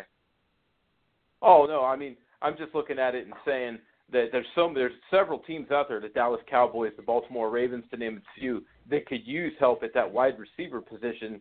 And I wonder if maybe they wouldn't be interested in a Devontae Parker or something of that nature. So there's teams out there that may come knocking if Miami does do that. Absolutely. Yeah, I really think that's a very strong possibility over the next 2 weeks. I'll ask the question because you've mentioned every wide receiver that could possibly get traded except for one. Why are you so sure Kenny Stills will still be on this team? Because he's only in the 2nd year of that contract, and that's too much to eat. Interesting. Because you mentioned everybody else. I think that they have a lot of depth there. And I see Miami doing what New England does, what we talked about Philly going to be doing, just completely spreading that ball everywhere. But from a fantasy standpoint, let me ask you something, though, Ryan. From a fantasy standpoint, because you're given plenty of scenarios where it could be Kenny, it could be Devontae Parker, it could be Amendola, it could be Isaiah Ford. Okay, then you're talking about everything with Gore and Drake and all that. And then we mentioned Gesicki. If you're sitting there looking at Gesicki, let's go with the current lineup. Let's just go with Stills, Parker, Amendola, and Gesicki. What's the pecking order? What's the pecking order? The way I'm seeing it is Kenny's running a lot of Jarvis's routes. The way I saw it in preseason, Tannehill rolled out on that first play. That was normally Landry's route out of the slot coming across on that deep post, and Kenny ran it, and Kenny got the grab. It was perfect. So that's a tough one too. I don't think there is a pecking order. I think, like you just said, they're going to spread it out, but I'm just who's going to be in there when they spread it out. JT, thoughts on that? One to throw in there. There's a particular Miami Herald writer, which I'll mention, Armando Seguero, that also covers Dolphins camp, and he's been saying one thing play after play, and he says, get used to hearing this phrase, Tannehill to Amendola. Tannehill to Amendola. And that's what it seems like, that absolutely Amendola is where Tannehill wants him. He knows he can trust him, and he knows he's going to come down with the ball. It just seems like that, may be the newer version of a Wes Welker type of guy, that receiver that, A, can be a safety blanket, but B, has some big playability in there. And we've already talked about on this show before, a guy that's got massive playoff winning and Super Bowl experience to bring to that locker room. So he's somebody, as far as fantasy and as far as pecking order, I think isn't getting talked about enough is Danny Amendola. Fantastic stuff. Fantastic stuff. I think he's going to be a safe guy. I think Danny Amendola is going to be like a safety valve, not like a check down. Literally what you just said, he kind of falls into a comfort zone.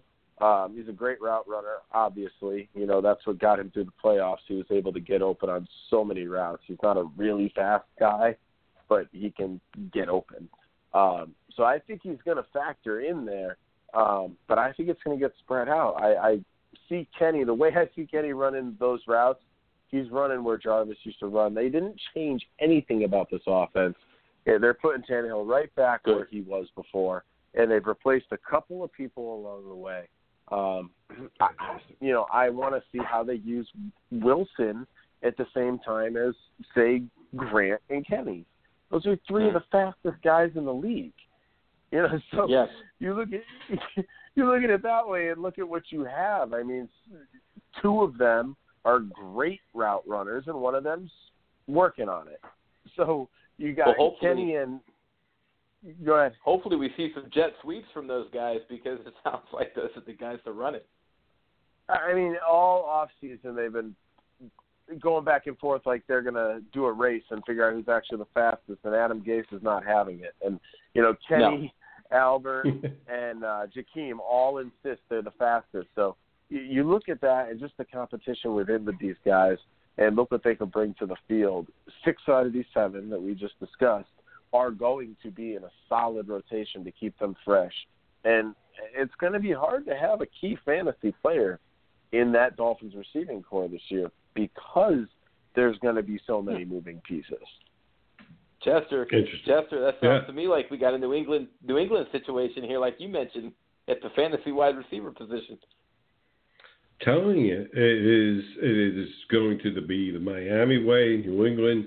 You're going to see a couple teams as we continue to break down the quarterbacks and the running backs next week and the wide receivers, my own list and whatnot, where teams are following suit at a more diverse offense. There's 2 complete schools of thought. The old school, where you're a power team running the ball, and then one that just says, we're spreading the ball out. Good luck guessing where it's going next. So I see. Yeah. Oh, what you're saying, I'm loving what you're saying. And I got to borrow a term from one of my favorite broadcasters, God rest his soul, Keith Jackson. There's not too many hog mollies out there at offensive line anymore that can just plow the road, so to speak. So I think Miami doesn't have any of them from what I can see. So I agree with you completely on that. Going to be fun to watch, and as always, great stuff, Ryan. Ryan, just real quick before we wrap up, going to be able to make it, yet Tuesday? Am I going to be able to see you down there? What time is it? I think it's 8:30. Are you picking me up? Yeah. Then yeah. As long as, let me check with the boss and make sure she doesn't have work, because she's going back really soon. And as long as she doesn't have work, I don't. So I'll Sounds good, brother. In the morning. I'm going in the morning. I'm waiting on a text to see if I have passes for the family and friends area, though, because it's members only day, and I don't want to bake in the sun. So I hit up one of the guys hoping for a family and friends pass tomorrow. So I'll let you know what I see. Tomorrow? Good. Tomorrow morning. Have fun. Have fun. I'm Folks, hoping. Fins on fins. And Ryan, let me tell you something. will be joining you on one of those shark adventures real soon. If you haven't noticed, folks, go to Ryan Walton Official, okay, on Facebook, and go check out his adventures. And they really are fantastic times. Ryan, I'm going to tell the people about all this, and I'll tell you from firsthand experience, man, you do a fantastic job. If you ever come down to Florida, if you're not in the Florida area and you want to go out and learn and have a great time with Ryan himself, you can join him and his pals. His pals come without a cage, and his pals swim around with him. Ryan goes ahead and snorkels with sharks without a cage and teaches everybody about that. Phenomenal time. He takes out some players. He has all kinds of players and that go out with him now, and it's just a fun time. Ryan, as always, great stuff. Looking forward to more good times on the next Fins on Fins. Thanks so much. All right. Thank you, guys. Appreciate it. Fins up. See you, Ryan. Yeah, fins up, buddy. Fins up. Yeah. As long as they're not shark fins up, I'll tell you. No, it's a true story, though. I ended up doing that, and it was a phenomenal time. I went into it going, oh, my God, this is absolutely crazy, and came away with one of the greatest times in my life and so much knowledge to be learned about these creatures. Ryan does a fantastic job on the conservation of them, and go check him out. Ryan Walton Official. He's everywhere. He's on Instagram. He's on Facebook and whatnot. Yeah. Go check him out. Facebook and all. Folks, right now Jester, we're going to take. Yeah. You gonna pick me up too Tuesday for camp? I better leave now. You can come. I'll pick you up, but I got to leave now. You take care of the rest of the show, and I'm on my way.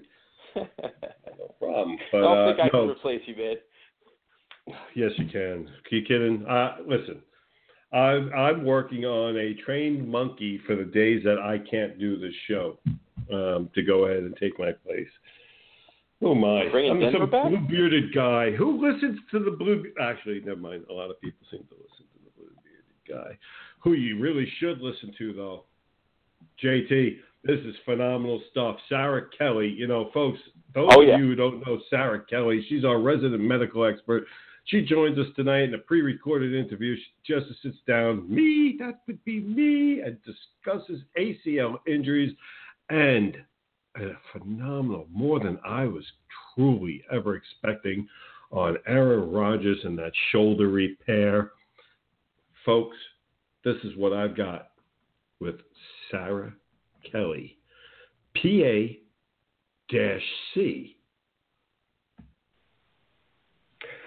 That's right, folks. You know, as we come back off of all the Miami sunglasses, oh, that sounds great and all that. And somebody that, you know, isn't just a medical expert here, but also goes out diving with Mrs. Jester and Brian and everybody from the show and all that great stuff, okay? You know, it's fun that she has, you know, these great times with everybody else.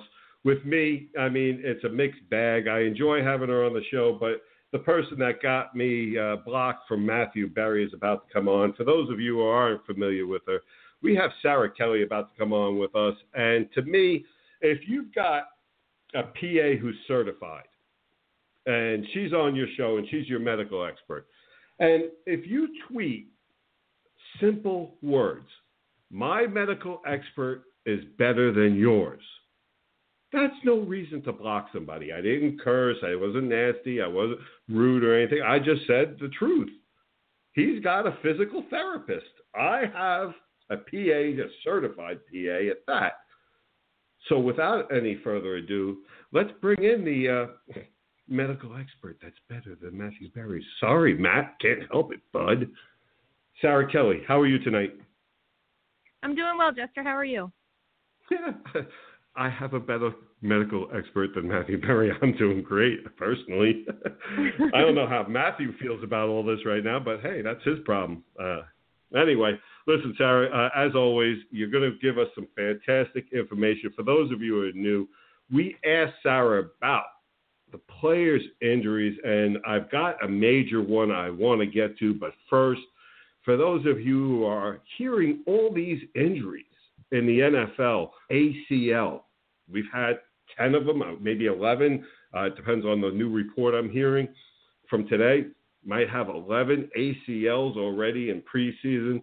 Sarah, real quick for everybody, tell them the difference between when you hear an ACL injury, an MCL, or a PCL. Okay, so the ACL is the anterior cruciate ligament that helps, and the PCL is the posterior cruciate ligament. Those are the two ligaments on the center of your knee that keep it from going too far forward or too far backwards. The MCL is the medial collateral ligament, which is on the inside portion of the knee, and then there's the LCL, which is the lateral collateral ligament, which is on the outside of the knee. That keeps the knee from going too far in or out. So these are all your pivoting, stabilizing ligaments. All right. And so when you hear the ACL injury, how do you fix that? Is that like Tommy John, where they go into the elbow and change the ligament out and all that? What is the process here when fixing that?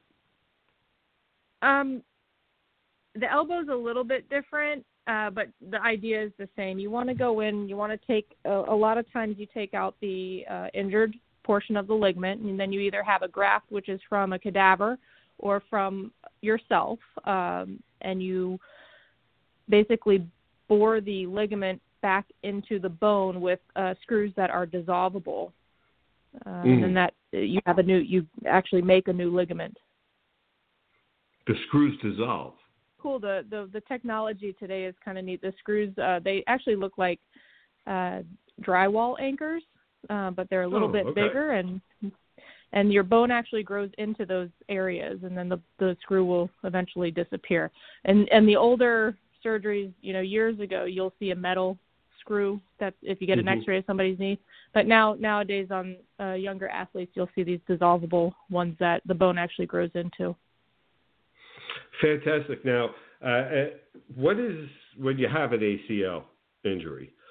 What are your likelihoods of having a reoccurrence, or is that just again a 50-50 kind of thing, just same as your old ACL? No, it's you definitely at an increased risk of having a re-tear, especially in the first 24 months. There are some studies that show that athletes are about 6 times greater to have a recurrence than the first tear itself. Wow. So you want to make sure that these athletes are rehabbing their knee properly and wearing their braces that they need to be wearing, or else it'll definitely happen again.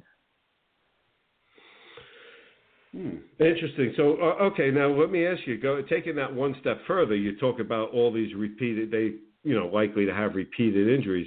With repeated ACL injuries, is that something that, with old age is just going to be a nightmare to deal with? You might have to have surgery again on it? Yeah, you can definitely have repeat ACL reconstructions, but every time you go into a joint or, have surgery, there's going to be some tissue loss, and that's going to maybe lead to more arthritic changes coming faster or sooner down the line as the person ages. They're definitely going to have terrible knees by the time they're, 40, if these guys are in their 20s and they're having recurrent tears. I've heard, and I didn't send this one over to you. This is an afterthought as we've been speaking. The degree of the injury on your ACL. Is that why sometimes we see guys go down like they were shot, and you hear, okay, well, they have a torn ACL, and then you got guys that are walking off on their own after being down, and they have the same torn ACL. Is that just a pain tolerance thing, or could that just go to the degree? It can go to the degree. You can sprain your ACL where you don't actually have a full thickness tear. You can partially tear your ACL, and then you can fully tear your ACL. A lot of that, though, on the fully torn ACL, it's a pop. The knee swells up because they bleed like crazy on the inside of the joint, and again, it would be pain tolerance to the individual themselves on how they're dealing with it. But they're not fun injuries, and they are very painful when they happen. All right. Thanks. Great stuff on the knee. We've been hearing a lot about the ACL injuries early on in the preseason, and it just some great info there. Let you know what these guys are going to go through. Normal rehab time on an ACL when they replace it? You're going to have restriction in the range of motion just from the jump. And those braces that you see the guys wearing, they have hinges on the side. You can actually lock them to certain degrees of flexion. And that during the rehab time, the first 6 to 8 weeks, that's when they're starting to stretch that ligament out again to get the range of motion. And then they're strengthening exercises to make sure that the knee is stabilized too. That your muscles, I've always reiterated this too, is your muscles around those joints have to be strong to help support self. So that's why their preseason training is very important for them too. Interesting. Great stuff, Sarah. Great. And here, this is probably the number one reason why I really wanted you on the show tonight. Next week on the Fantasy Jester show, I go ahead and give out my quarterback rankings and my running back rankings. And I'm getting, I guess, let's call this a preemptive strike for those Green Bay fans that are going to get on me when they see I have told people to stay away from their quarterback, Aaron Rodgers. Now, Sarah, let me just give you a little history and what I found out, and then I'm going to ask you to go ahead and fill in the blanks about what you may or may not know regarding.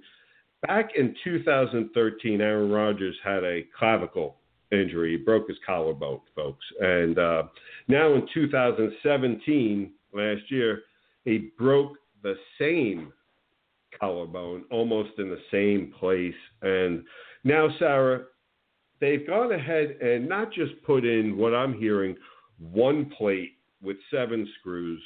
I'm hearing that they've put in 2 plates, 13 screws. Now, I have my own personal numbers, and I'll go through that with you in a minute. But let me ask you something. As far as that collarbone and the collarbone injuries, tell me something, tell us all something about it, and why 2 plates? Having done many of open reduction, internal fixation of the collarbone in my career, I've never seen 2 plates put on, but I'm also not treating professional athletes. But the point of the plate is to be able to start range of motion on the shoulder earlier by fixating the bone. When you move your arm, that collarbone rotates, and so if it's not fixated with the plate, it can hurt because those fracture pieces are moving around. So when you put the plate on, you can start ranging the shoulder early. For a quarterback, that's important. Now, if you think of a piece of wood that's cut in half, say that's your collarbone, you want to get 3 points, at least 2 or 3 points of secured fixation on either side of the fracture site to be able to say that's a secure or appropriate fixation with the plate. Mm-hmm. Now, if you're putting a plate on the other side of the clavicle, on the back side or the top, you're putting more holes in the bone to be able to fixate a fracture.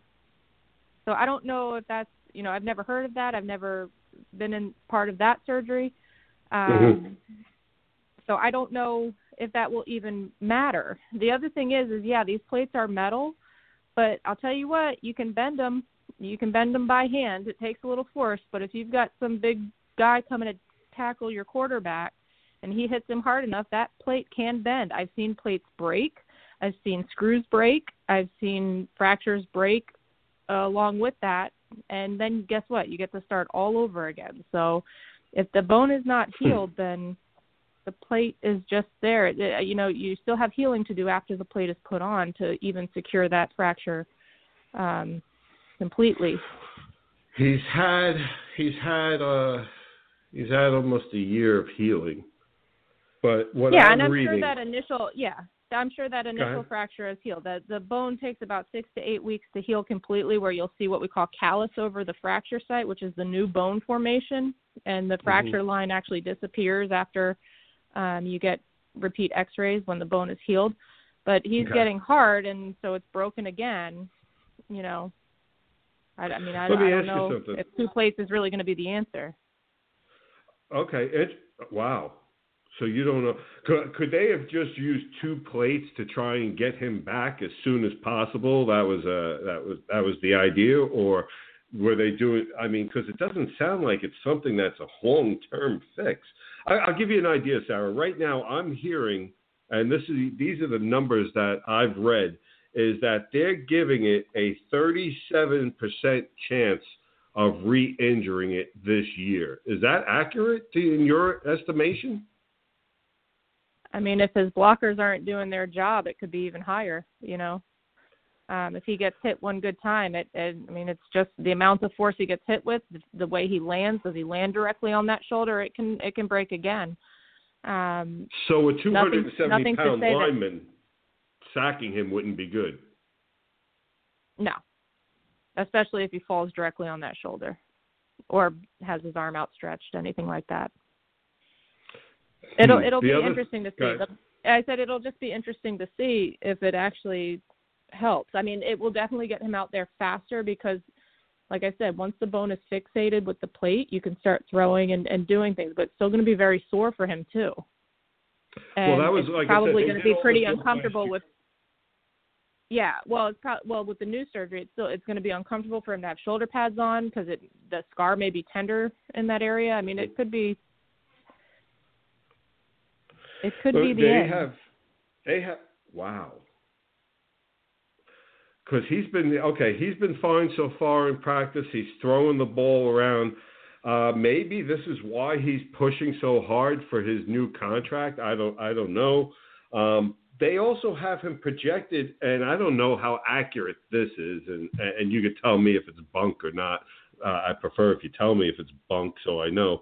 They have it projected as missing at least 2 games just for maintenance. Because his skin has got to heal. So 2 games, that's 2 weeks, right? 2 weeks of games. Skin, in that area, we usually take sutures out at, 10 to 14 days. So just for the skin to heal. No. He had this surgery last year. He had the surgery at the end of last season.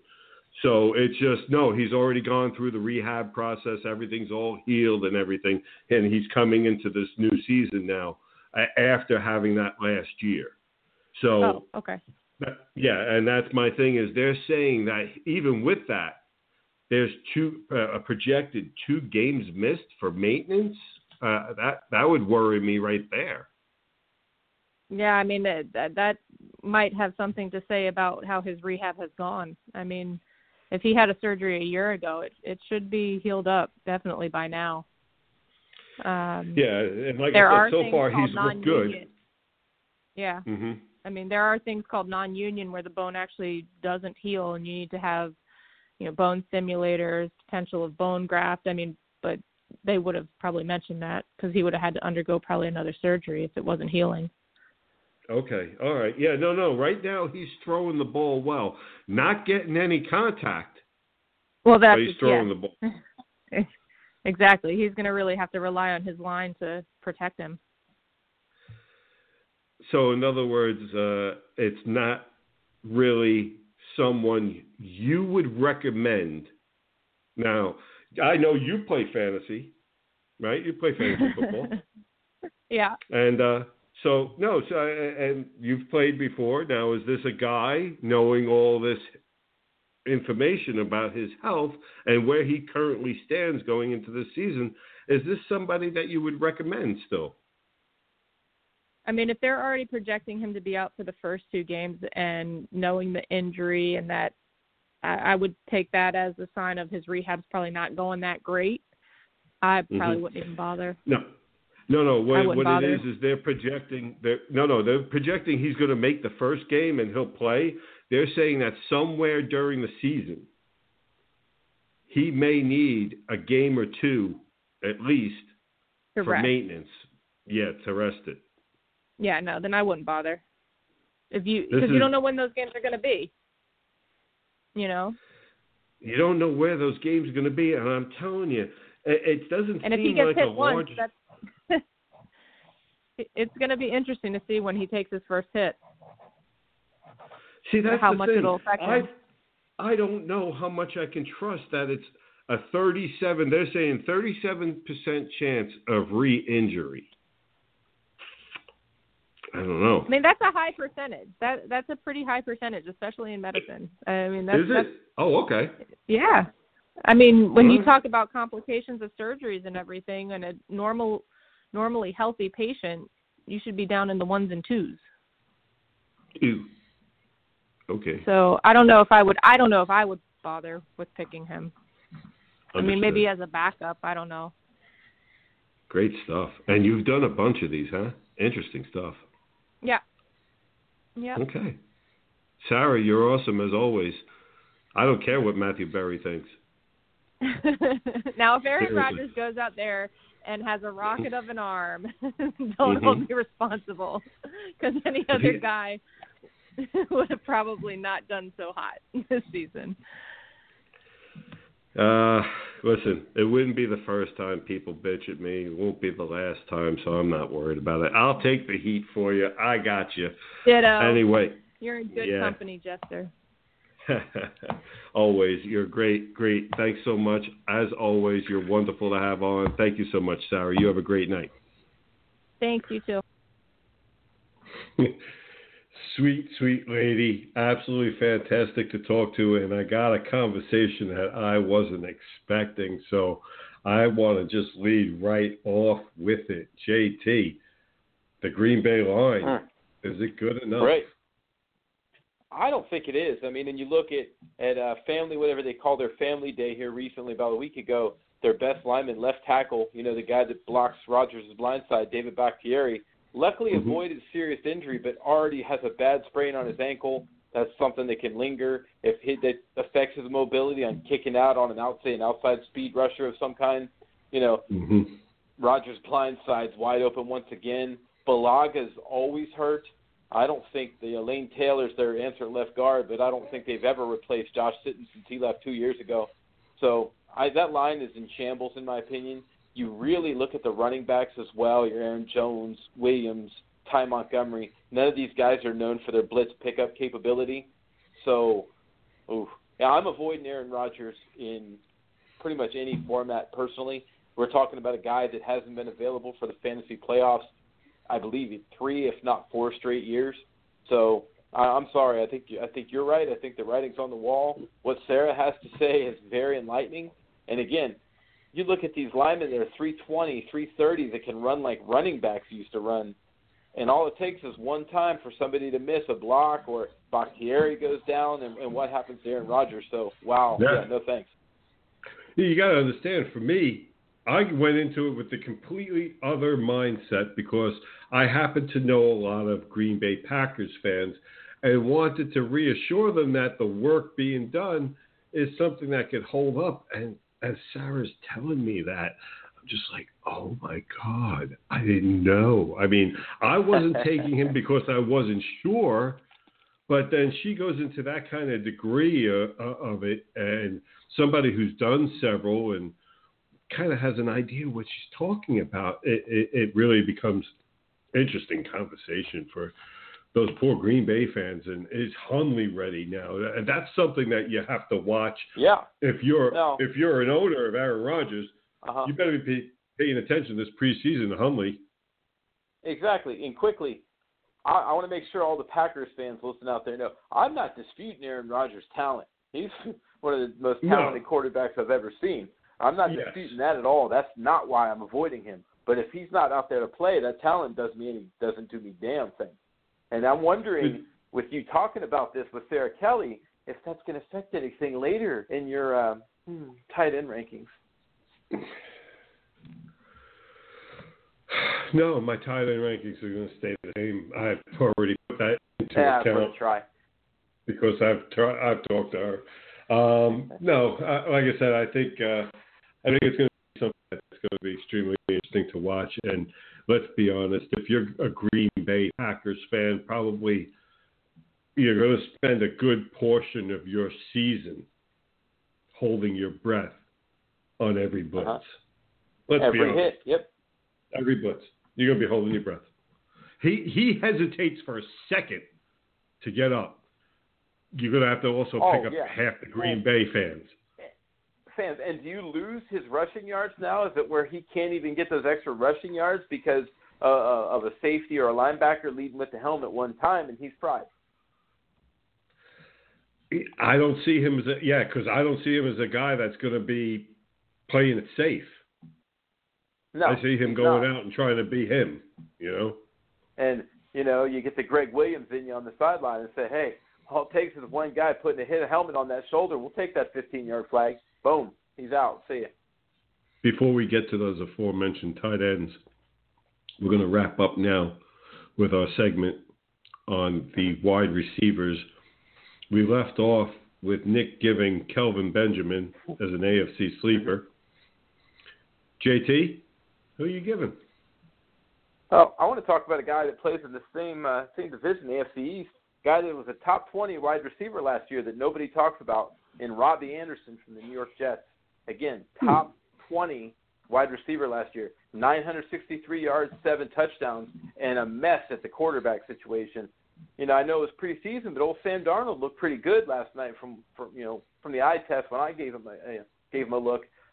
This is a guy that has a lot of talent. Third-year receiver, that's usually the magical year for wide receivers when the light comes on. I see a guy that, you've got Quincy Enunwa back. That doesn't affect Robbie Anderson at all. That affects Jermaine Kearse. That's who that affects. That doesn't affect Robbie Anderson in any way, shape, or form. I can see Anderson putting up over 1,000 yards, and I can see him getting 9 to 11 touchdowns. I think Darnold likes him from everything I've seen. He seems to favor him. The guy runs nice routes, and he's got some great athletic ability. So he's my AFC sleeper, Robbie Anderson. Nice. I like it. I like it more. Not, people are going to sit there. Those of you who know I'm from Jersey and all that are going to think I'm taking a guy that is from New Jersey. And matter of fact, not only is he from Jersey, he's from the town next to where I grew up in good old Teaneck, New Jersey. Okay. There. And went, really seems to be a really good kid from people that I talk to back home that are still up there. And he seems to be a really good kid. Gotta like that 14.9 average he put up, and that's after his rookie year of putting up 14 even. So he gets it. I mean, he gets it. Now it's just going to be as they continue to increase his workload. He went from 42 receptions up to 63. So and I'm going to see that continue on as this kid marches to I really like the pick. I definitely do. Probably a little bit more than the Kelvin Benjamin pick. Me personally, and because of all this talk and ahead of my wide receiver article, I'm going to go ahead and talk about a guy that is going to be on this list. Now, he might not be as controversial, shall we say, as an Njoku at 4 on my tight end list. But this is a guy that's going 25th receiver off the board. And, in my list, I won't be having him that low. A guy that, he's out of Western Michigan. He's going to be in his second year, playing in a whole new system, going to have a whole year under his belt. He missed part of the preseason and part of the beginning of the season last year with injury. 5th overall pick last year, Corey Davis over for the Tennessee Titans is a guy that I definitely think is going way too low for the talent level that he has. The talent level is just off the charts. You're talking about a wide receiver core that is going to be down possibly for the first 6 months because he's still on the pup list, Rashard Matthews. You're talking about a kid that on the Wonderlic where 20 scores average, he got 30, so he's a smart young man. But you take a look at his college numbers. You see, because people, how can you get lost in people's minds? You were a 5th overall pick. How do you get lost after one season? How do people forget that in 39 games, he had 4,337 yards, 2014, 2015, 2016, the years that he was the starter. 78 catches, 89 catches, and 97. He had 1,400 yards, and 1,408, 1,429, and then 1,500 in yards. And then you go, okay, well, he's getting a lot of yards. What's he doing with it? Is he getting to the end zone? Is he really, I get the 111 yards per game. I get the 16.4 per catch. But he also is getting that touchdown, 15 in 2014, 12 in 2015, 2016, 19. This is a guy that's just going to produce top-end numbers, top receiver numbers.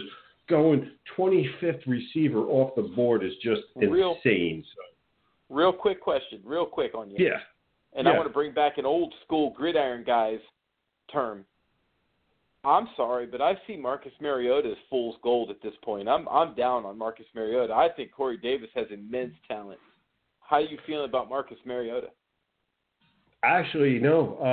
I have him higher than a lot of people on my board, just simply because I think that this is going to be a more user-friendly offense. Last year's offense, first of all, was very vanilla.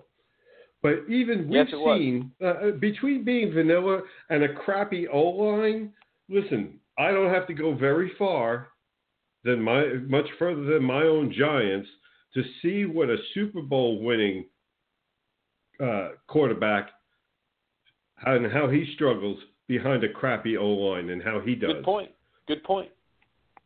So if it's affecting an Eli Manning, pardon me? I said I'll have to wait until next week to get on Mariota.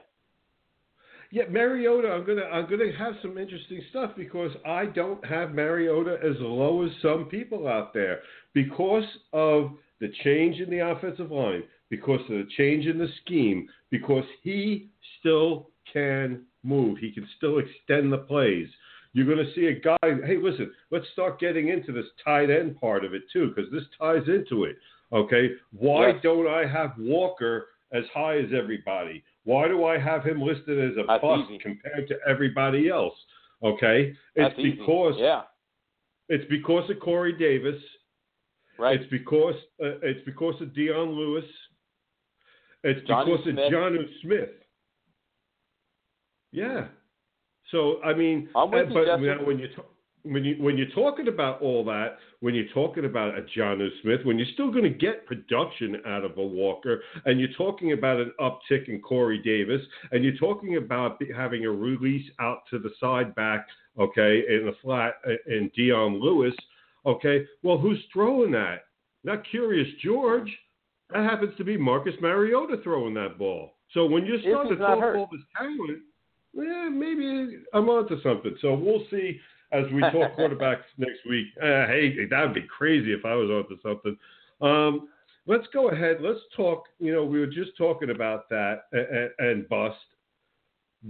AFC bust. He's got Vance McDonald. Nick gave everybody Vance McDonald. I just gave Walker. Who are you giving? AFC bust, I'm going to go with the guy, and this is more labeled because the guy cannot stay healthy, is Tyler Eifert. He announced himself ready to go. This guy has immense talent. He showed that his rookie year in that system in Cincinnati where they use the tight end. Andy Dalton likes the tight end. But, again, I just think this guy's being overvalued by a lot of people. This is a guy that has shown time and time again he can't stay healthy. I'm staying absolutely away from Tyler Eifert completely. Wow. Interesting. All right. Little Eifert there. Yeah, I'm seeing a lot of other things going on, so I can see that going on. I can see a whole philosophy changing there, so I can go along with that and what you said, put it all together, and I'm right there with you. The only reason why I say Walker, in my opinion, is probably a better bust than Eifert and Vance McDonald is because out of the three, Walker has the by far higher ADP and a lot more to lose in that. Going ahead, let's keep up with the bust for a second, okay, and go over to NFC because you have somebody that Nick is given as a boom for a bust, but Nick and I agree on the bust. So why don't you go ahead, give us why you have him as a bust as opposed to why Nick has him as a boom. Well, Jimmy Graham. I want to talk about Jimmy Graham. Everybody just assumes, Jimmy Graham's in Green Bay now. He's going to blow up. Aaron Rodgers. No. When the Green Bay tight ends were fantasy relevant, Bubba Franks, Mark Chimura, that was Brett Favre throwing the football to these guys. Aaron Rodgers, he had a guy that's every bit as talented, if not more, in Martellus Bennett last season in Green Bay, and he didn't even look at him. He doesn't utilize his tight end. He utilizes Cobb, Adams, Nelson. Those are the guys he throws the ball. He throws the balls to his running back. I just don't see Jimmy Graham. Jimmy Graham was a system player in New Orleans. Drew Brees made Jimmy Graham. Jimmy Graham should donate any kind of money he can to Drew Brees because that's the reason he got paid. Let's be realistic about it. We've also heard Sarah Kelly talk about Aaron Rodgers' injury and how frail and fragile that shoulder can be. I'm sorry, I don't see Mr. Hundley lighting it up on the scoreboard for fantasy points anywhere. So, to me, Jimmy Graham is being way overdrafted. He's my bust in the NFC. And you see, I have Olsen, and so does Nick. Mm-hmm. I have Olsen as a bust for a couple of reasons. And the biggest one is his age. He's starting to have problems with his feet. That's not good. Right. That's never good. Okay. They also are starting to accumulate actual wide receivers now. One in which, with Mr. Samuel, that they are saying that, as Steve Smith said, is the first wide receiver to be able to replace him.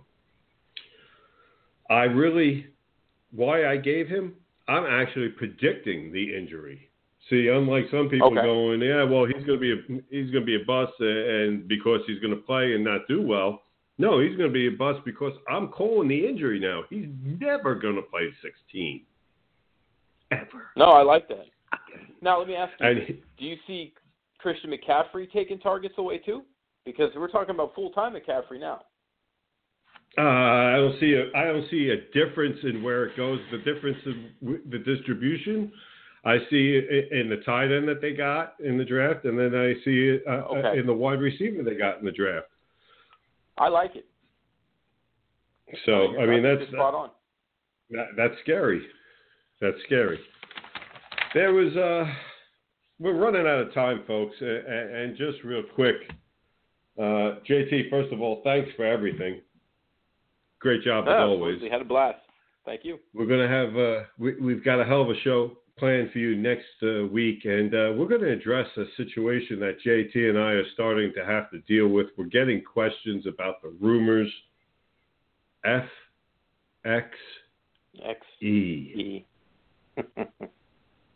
People are asking. People are wondering, what the hell is that all about? We'll get to that in a minute because we've got to. You know what? We'll get to that next show. I've got somebody on the line real quick that if in 2 minutes he can go ahead and give me hell, let's give it to him. Doug Headley, wants to talk about why I am wrong with Pat Mahomes. Real quick, Doug, you got a minute. Hit it. Hello? Yeah, Doug. Hello. Why am I wrong? Okay. You got a minute. Why am I wrong on Mahomes? Mahomes? I need to know your exact stance real quick. We're on Patrick Mahomes because I'm not sure where you're at on that. Where am I at? He's a bust. Yeah.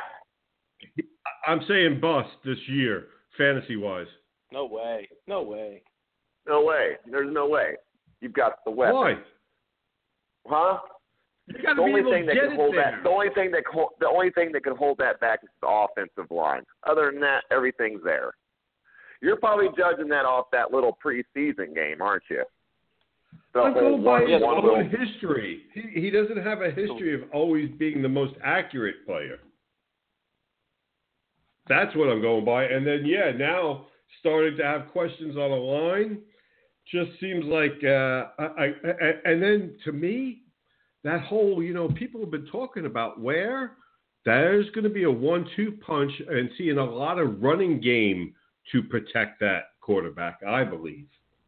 We'll talk more. Doug, why don't you call in next week, okay? Because we'll be talking quarterbacks. We'll have more time to talk with you. I'll be here. All right, great. Folks, there you have it. We're going to have Doug Headley thanks, Jester. Talking KC. Thanks so much, Doug. Folks, you're welcome. Fantasy Jester Show. That was it, folks, for the Fantasy Jester predictions, special editions. Great stuff, as always, from the gang. Thank you so much for joining us. I am out. Hi, this is Bob Tewksbury, former Major League pitcher and author of 90% Mental, and you've been listening to Jester Fantasy, or Fantasy Jester. Shit.